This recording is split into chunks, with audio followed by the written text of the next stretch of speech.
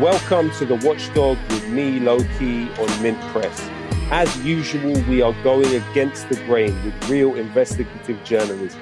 And because of that, we need your support. So please like, subscribe, and share this video, but also support us through the Patreon in whatever way you can. This week, we are honored to be joined by the investigative journalist, John McEvoy. John, how are you? I'm very good, thanks, Karina. It's a real pleasure to be here with you. Thanks for joining us. I'm a big fan of your work. To start off with, I just wanted to get an idea of the trajectory towards investigative journalism. How was it, and how did you become the person you are today? Yeah, it's a good question. I mean, I kind of entered journalism in a bit of an unorthodox way. To be honest, I wasn't even that much intending to become a journalist. I'd just published something about British involvement in Colombia, like an academic paper, and I just sent it to, once it got published, I just sent it to a number of different outlets, and those outlets included The Guardian, The Independent, and a number of independent ones as well, and also sent it to people like Mark Curtis, who I thought, foremost British historian of British foreign policy in the second. And unsurprisingly, The Guardian is a trend that I've noticed since publishing this paper. The Guardian didn't seem interested, just as it hasn't seemed very much interested in a number of cases of British involvement in Latin America. They haven't, published anything on British involvement in Venezuela or the recent evidence that I've published of British involvement in the coup in Chile in 1973. But one of the papers that did respond to me was The Canary. The global editor of The Canary at the time got back to me, said, this is interesting. Would you like to start writing? And I just said yes. So I got into it that way, really. And I think like a lot of people at that time, I was politically interested, but not particularly politically active. I was working 2 jobs out in Canada, and I wasn't sufficiently, I don't think, aware of the kind of editorial constraints that are put on the type of reporting that I wanted to do. And it soon became apparent that independent media was pretty much the only place that was gonna allow publications on anti-imperialism and on British foreign policy in Latin America, and basically reflecting what Britain's real role in the world was.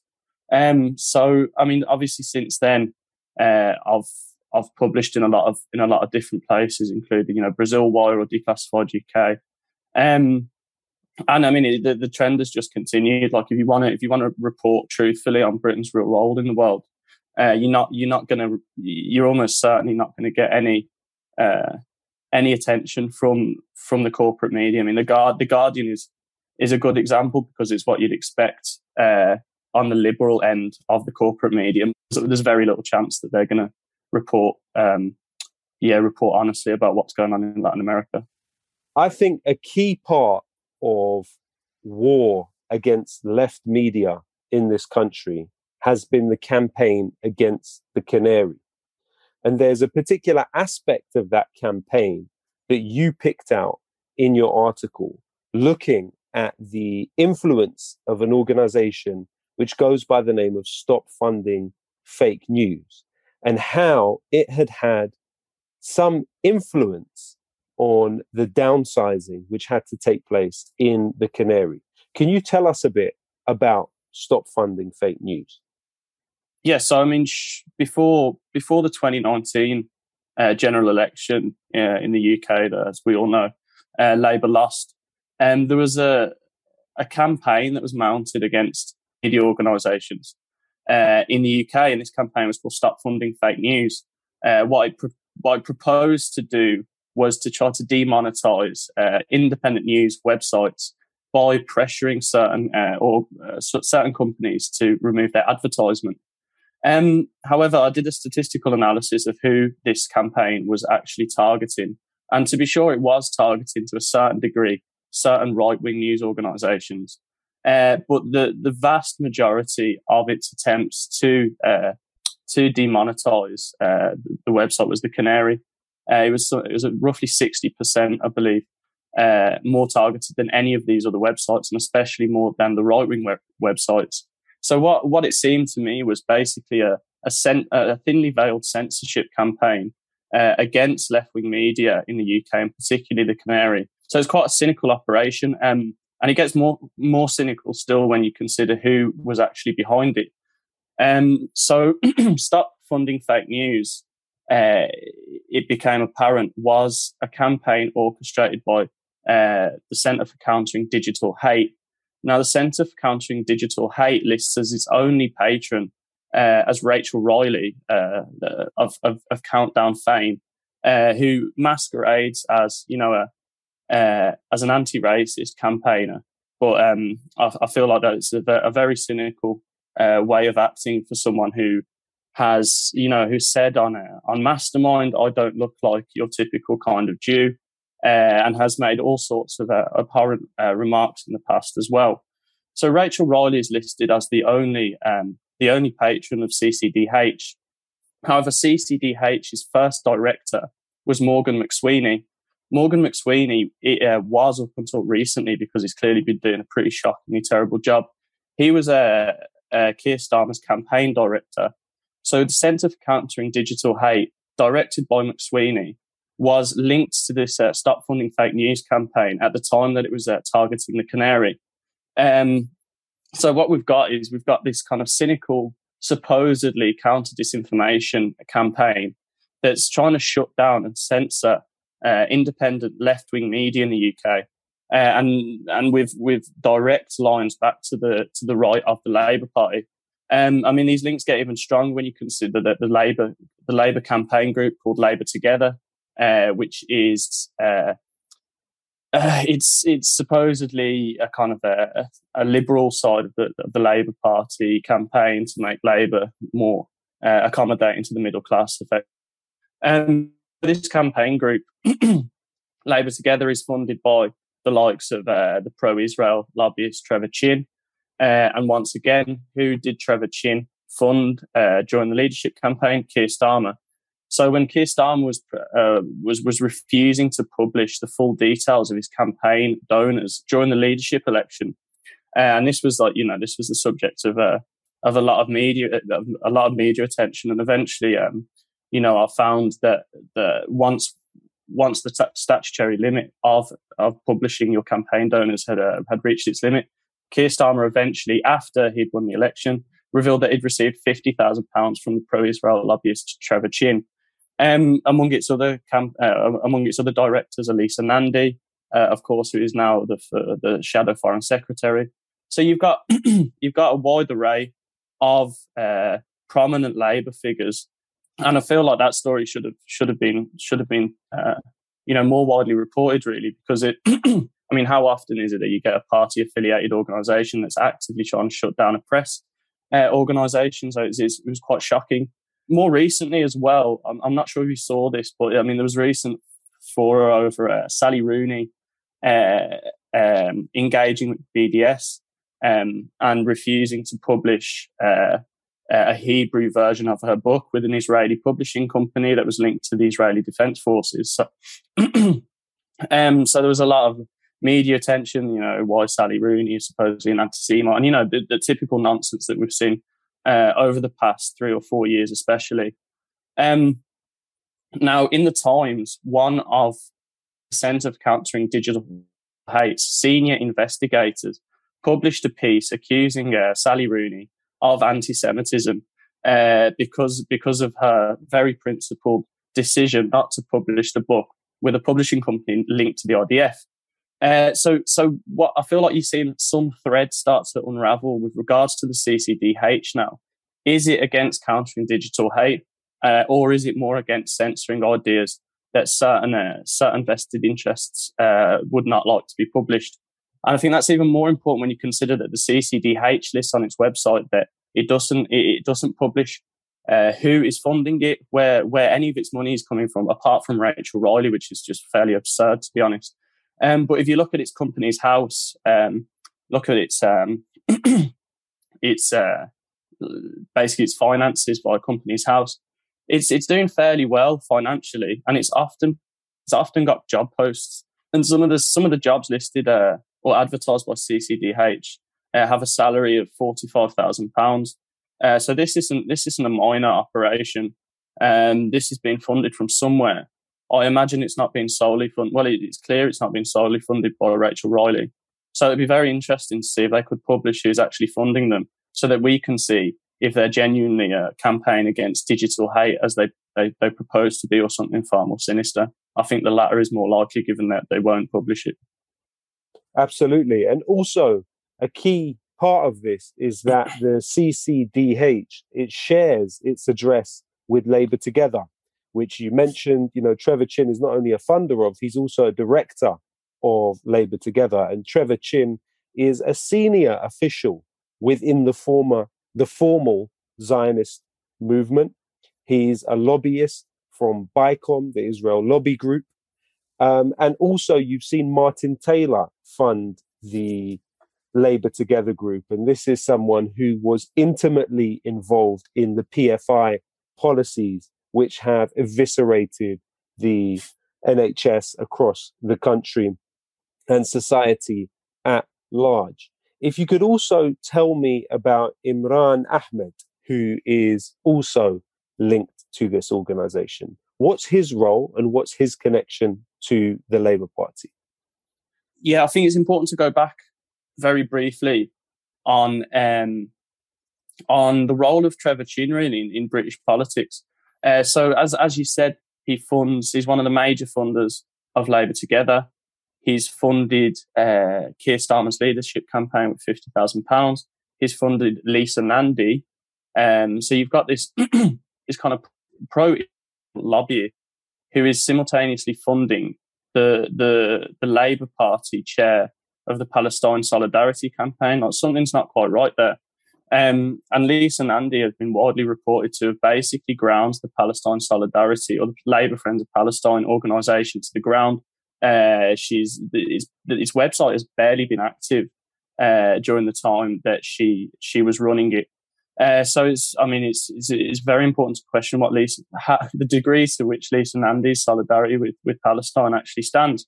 Now back to Trevor Chin, because I think it's important to recall what BICOM's role is and was in British society. Now, it's often to bring leading British journalists over to Israel and to be basically given a tailored tour and to pamper British journalists so that their output on Israel and Israel and Israeli government policies is perhaps more charitable than it deserves. And of course, in the UK, we know that BICOM, if ever there's, let's say, BBC reporting on Israel that appears to be critical of its policies, such as murdering children, BICOM has been known to contact leading media organisations and make sure that that this reporting is edited in a way that is more charitable, once again, to Israel. So Trevor Chin's involvement, or Trevor Chin's, indirect association with these organisations is very important, because it's quite clear that these are also information operations that are targeting organisations such as the Canary that are critical of Israel's policies. So you can see direct kind of a correlation between the funding, the individuals involved, and who's getting targeted. And it's usually those, as you well know, who stand in solidarity with Palestine against an apartheid state. But just to go back to Imran Ahmed, who you asked about, he has a long history of organising also with members of the Labour right.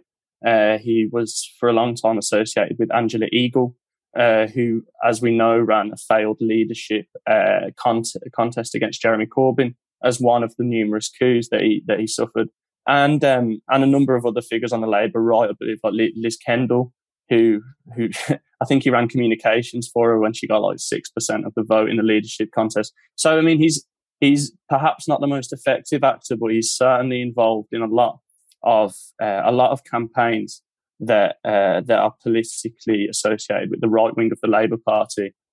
And also importantly, Imran Ahmed is on the steering committee for the government's Commission for Countering Extremism. So it's in this way that we see these actors who work in sort of curating what are the parameters of political expression and interrogation, really, and investigation within our society. We have so much to talk about, along with the war against the left in this country. There's also a hybrid war against Venezuela.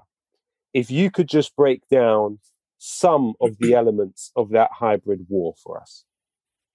Yeah, for sure. I mean, Venezuela has been a key target of a hybrid war. I mean, especially since Hugo Chavez was elected in 1998.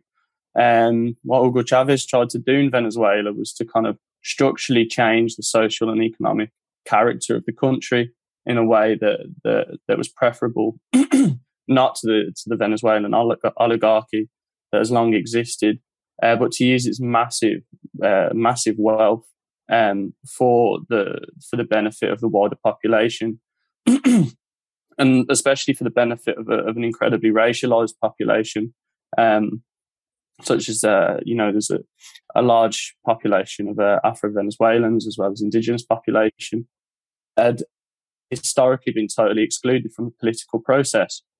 So you have a shift in economic but also political representation in Venezuela during the Bolivarian revolution of Chavez.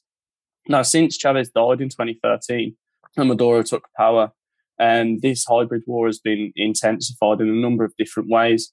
It's important to remember that under the Obama administration, Venezuela was designated as a national security threat. On what basis, it's not quite clear, but was designated as a national security threat to the US, which paved the way for the brutal sanctions regime that Venezuela is suffering at the moment.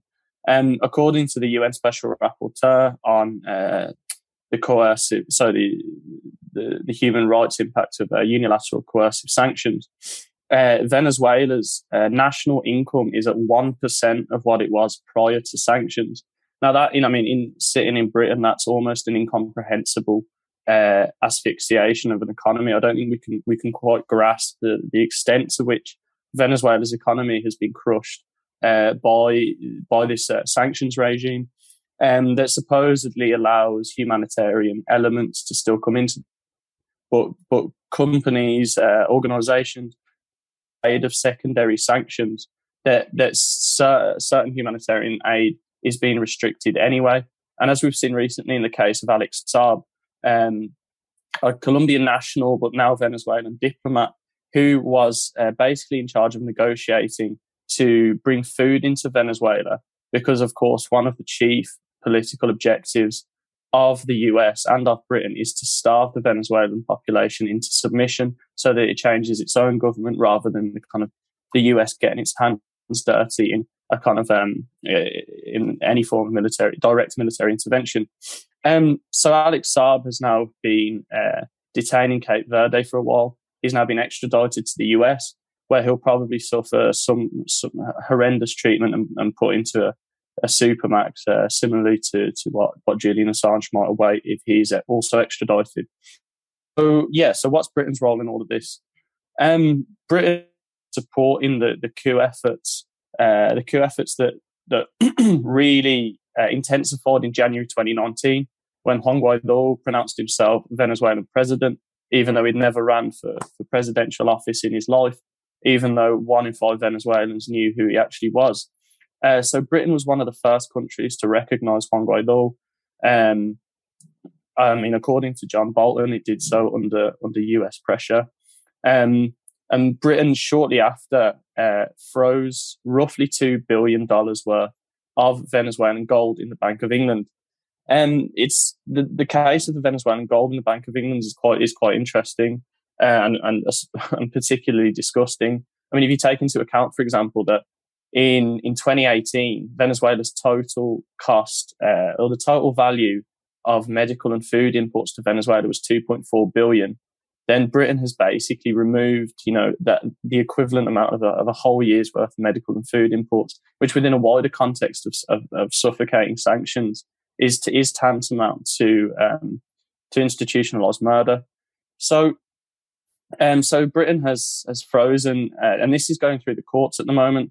what's quite interesting is that Juan Guaido's legal fees in the UK have been paid to a powerhouse US legal firm with historic connections to wide parts of the Latin American right, with money expropriated from the Venezuelan state in the US. So basically, money that has been stolen by the US government has been given to Juan Guaido, who has then given it to a legal firm to fight his legal battle in the UK in order to steal even more money from the Venezuelan state. So you've got this kind of compound theft that's going on that I think is actually quite rare in the history of British foreign policy. I mean, it's not direct plunder. It's this like these layers of institutions and indirect theft of Venezuela's national resources.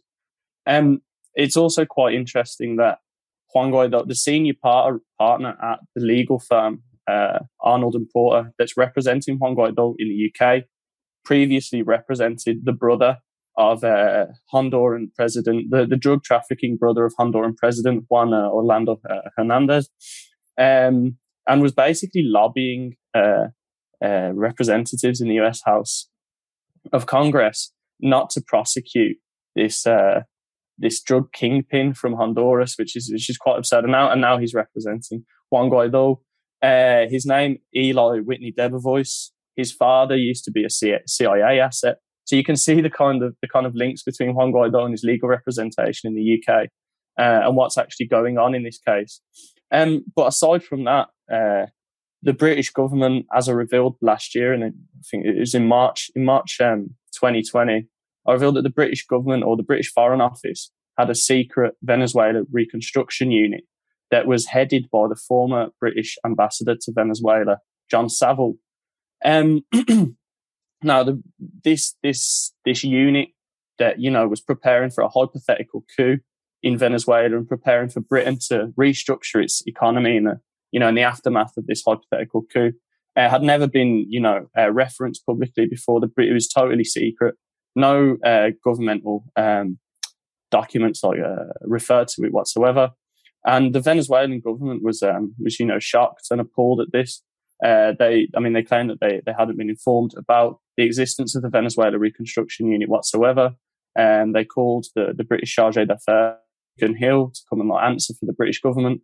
And this quite obvious evidence of British involvement in the coup in Venezuela was totally ignored throughout the entire media, even though it provoked a diplomatic scandal, even though it was referenced at the United Nations, even though the Venezuelan government brought a complaint against the British government at the United Nations, even though Richard Bergen asked a question about the Venezuela reconstruction unit in Parliament. It's been almost comprehensively ignored throughout the media, which I thought was quite amazing, really. And it's quite rare that you get, a diplomatic crisis to that degree that's so comprehensively ignored by the media. Well, I mean, the interesting thing is what you reveal in your article is emails in which the surprise that the media is embracing Guaido with such relish, it kind of makes it quite clear how slanted the situation is. Could you tell us a bit about that kind of support that he was receiving in Britain? I think that's quite well reflected by the fact that the UN Special Rapporteur's report on Venezuela was totally ignored. No, almost nobody reported on the entirety of the press. However, in these conversations, you've got Juan Guaido's UK representative, Vanessa Neumann, basically discussing with her team that the visit's getting gangbusters. They say it's getting incredible press coverage. I think in the documents you can see that they've organised an exclusive with the Financial Times and a number of other media organisations. At this time, the Guardian's Tom Phillips and a number of the other other journalists at the Guardian were kind of representing Guaido as this freedom fighter, who's gonna finally bring democracy to this to Venezuela that's under this supposedly crushing dictatorship. So as is usually the case, there's a direct correlation between the media's concern for humanitarian issues in the country and the UK and the US's intention to bomb it. So the media starts to become concerned about humanitarianism. If you're in that country, you might start to get concerned that you're going to get invaded or there's going to be some form of coup process against you. And you can actually see this if you're doing a Google search term. So I Googled humanitarian and Venezuela. There's a massive spike in January 2019 when those two words appear all over the media. Humanitarian concerns are suddenly top of the agenda in Venezuela. Didn't exist, barely existed, let's say, in the early 1990s under the neoliberal period with the Caracazo and whatever else when, Venezuelans were being murdered for protesting and whatnot. These were not concerns during the late 1980s and early 1990s, let's say with the Caracazo, or the neoliberal period where poverty was incredibly high and government repression was also incredibly high in Venezuela. But since the UK and the US didn't want to orchestrate a coup there, widespread concerns in the media about humanitarian issues didn't exist. So you can see, and I mean, it's the inverse is also the same. Let's say in Colombia or in Chile recently, there were massive protests, major repression, but there were no calls within the media for, let's say, the fall of Piñera or the fall of Ivan Duque, because this doesn't complement the US and UK foreign policy agenda. I also understand that following this brilliant story, you were personally tweeted by Juan Guaido's personal representative in the UK. What did she say? Yeah, so the backstory of this is a bit convoluted, but I believe it was a Friday evening, and the Venezuelan opposition, I believe that day, if not the day before, had just won the first round of its case in the UK courts regarding the Venezuelan gold. So they just won the first case of the High Court, and it was a Friday evening. And a tweet comes from Vanessa Neumann, Juan Guaido's UK representative. She tweets out "Muerte a Maduro," death to Maduro, with a picture of Maduro. I screen grabbed this, and then I tweeted out that a Venezuelan diplomat, well, a supposed Venezuelan diplomat representing the Venezuelan opposition, is tweeting out, death threats against the foreign head of state.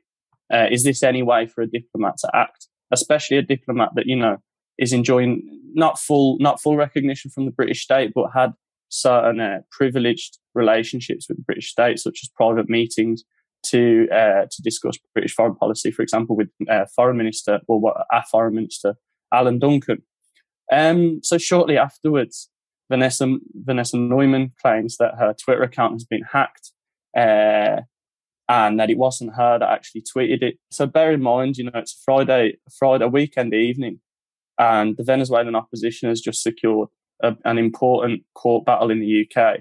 Now, I don't want to speculate, but it seems to me that the most likely eventuality is that she wasn't hacked, and that she tweeted this herself, and then made up that she was hacked in order to, provide cover.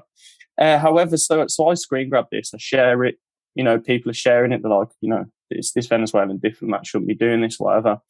And the next morning, I wake up to these absurd tweets from an account called Asymmetrica. Now, Asymmetrica is interesting. She's the director of Asymmetrica, but according to the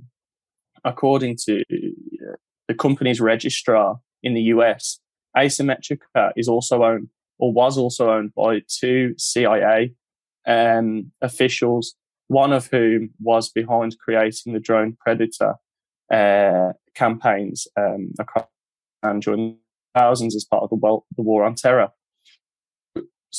Company that's owned by, it's supposedly a risk management company owned by Vanessa Neumann, connected to the CIA, that starts tweeting the next day saying that myself and a number of other journalists are now subject to a transnational FBI investigation. Totally absurd threat, linked to another tweet that says, "with a price on your head." So these are really, it came across to me, and it came across to the others involved, as a very thinly veiled death threat, which is absolutely shocking behaviour from a supposed diplomat, especially a diplomat that's enjoying this privileged access to the British government. So I emailed the Foreign Office and I said, do you maintain recognition of this woman who is threatening British journalists in Britain? And the Foreign Office basically washed their hands of the whole situation. They said this is from a private account, even though it's clearly Vanessa Neumann tweeting from behind it. Said this is a private account, so it has nothing to do with us. So I think realistically, the Foreign Office was incredibly embarrassed by the actions of this diplomat. And I mean, she eventually resigned from her role anyway, because she saw the direction of travel of the Venezuelan opposition. They were much further from power than when she was appointed. And yeah, so she's somewhat out of the picture. But yeah, I mean, it was quite a disgusting event, really, to receive threats like that from someone who enjoyed privileged access to the British state, and the British state decided to do nothing about it. Wow, what a story. I mean, also, John, your work seems to have put you in the position where your freedom of information requests have all been rejected since you exposed this reconstruction unit for Venezuela within the UK Foreign Office. You've also done a subject access request at the Cabinet Office and found that your name over a period of 18 months was referenced 3,863 times in Cabinet Office internal emails. Could you tell us a bit about that, please? Yeah, sure. I'll start off with the difficulty with freedom of information requests. So in the year or so since revealing the existence of the Venezuela Reconstruction Unit, I've sent a number of freedom of information requests trying to demonstrate that the British government lied when it said that the Venezuelan government were told about the existence of this unit. So one of those freedom of information requests is now it's been delayed by over a year. And the statutory requirement for response is 20 days. So at the moment, there's something like 350 days delayed. It's totally absurd. I've also requested information about internal discussions within the Foreign Office in response, or that mention Vanessa Neumann's threats against British journalists. That's been delayed for a large period of time. And there must be about 20 or 30 different freedom of information requests that have all been rejected. For example, about Transparency International's operations support that are funded by the British state in Venezuela. The Foreign Office would not be transparent about what it's doing with Transparency International in Venezuela, which is just makes a mockery of both Transparency International itself and the British Foreign Office's apparent, dedication to transparency. So I was having a number of issues gaining information via the Freedom of Information Act. Recently, Open Democracy revealed that there was a secret clearinghouse within the Cabinet Office where basically ministers or civil servants can monitor who's sending freedom of information requests, whether they're a journalist, and therefore whether they plan to publish that information, especially information that's sensitive or damning to the British state or embarrassing, more like. So I started to suspect that I might be on this clearing list. You have to give your name. However, it's supposed to be a blind process. They're not supposed to respond based on who you are. They're basically supposed to treat everybody equally. However, it's become clear that they've got a list of journalists that they've effectively blacklisted from releasing information to. So I submitted a subject access request to the Cabinet Office. What this means is that you have a legal right to see whatever information a government body or a public body has on you. So last week, I asked them to specify exactly how many times my name had been mentioned within internal communication at the Cabinet Office. And I actually forget the number, but you said it at the start. It was something like 3,800 times. They've referenced my name over a fairly short period of time, which is, it's slightly creepy and it's just quite absurd as well. Recently I published roughly one article a month. It's totally disproportionate to my output. And as an addition to that, I know they monitor tweets as well. I asked them, were any of my tweets included in this? And they said whatever tweets are included, they're included in that number. So they wouldn't specify the degree to which they're monitoring a Twitter feed as well. So you've got this really creepy situation where the government is monitoring journalists, is collecting data on journalists. What that actually is, it's hard to tell because they've got so much of it. They can't go through it to give it to you. I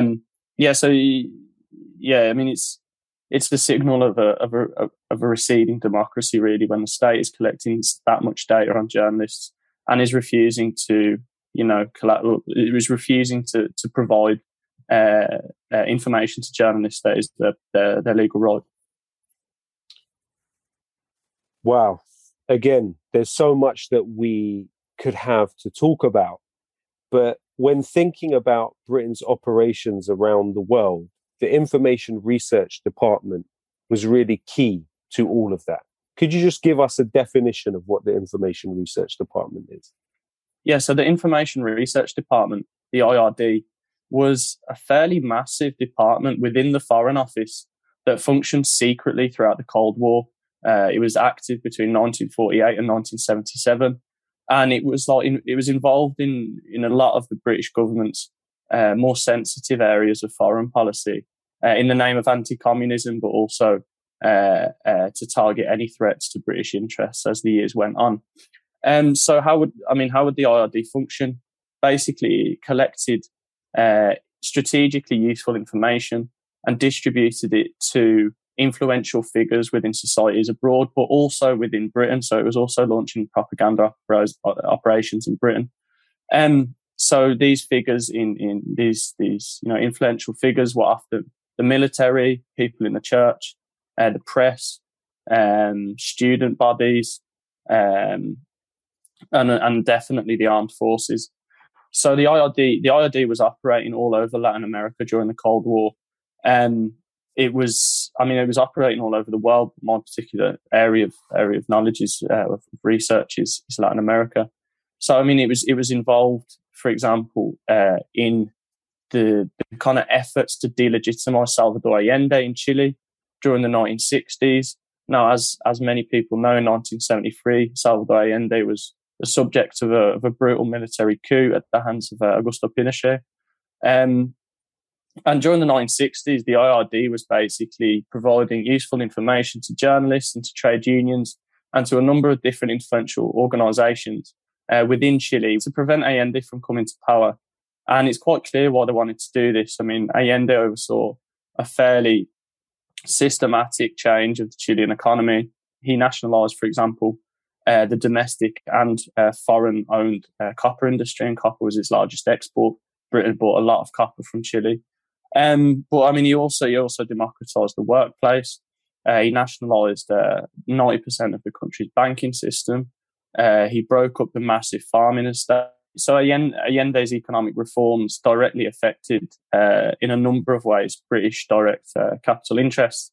However, simultaneously, the symbolic threat of Allende, of the avowed Marxist who came to power via the democratic process, was a symbolic threat to Britain as well.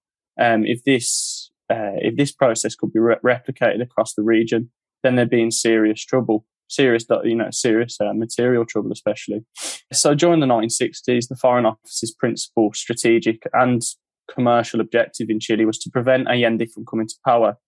Once Allende won the election in 1970, the IRD collaborated with CIA outfits as well as a number of other US government bodies to continue to delegitimize Allende. And then, as we know, the Heath government recognized the Pinochet regime shortly, within days of it coming to power in 1973. There are a number of threads that continue with British involvement in Chile. So during the new Labour government in the late 1990s and 2000, the Labour government was actually in power when they refused an extradition request from Spain, so that Pinochet could be prosecuted for war crimes in Chile. At this time as well, the UK Home Office was paying Pinochet's legal costs. Now, what you've got today is, so formerly, you had the British government was protecting Pinochet from facing justice for war crimes and was paying his legal costs.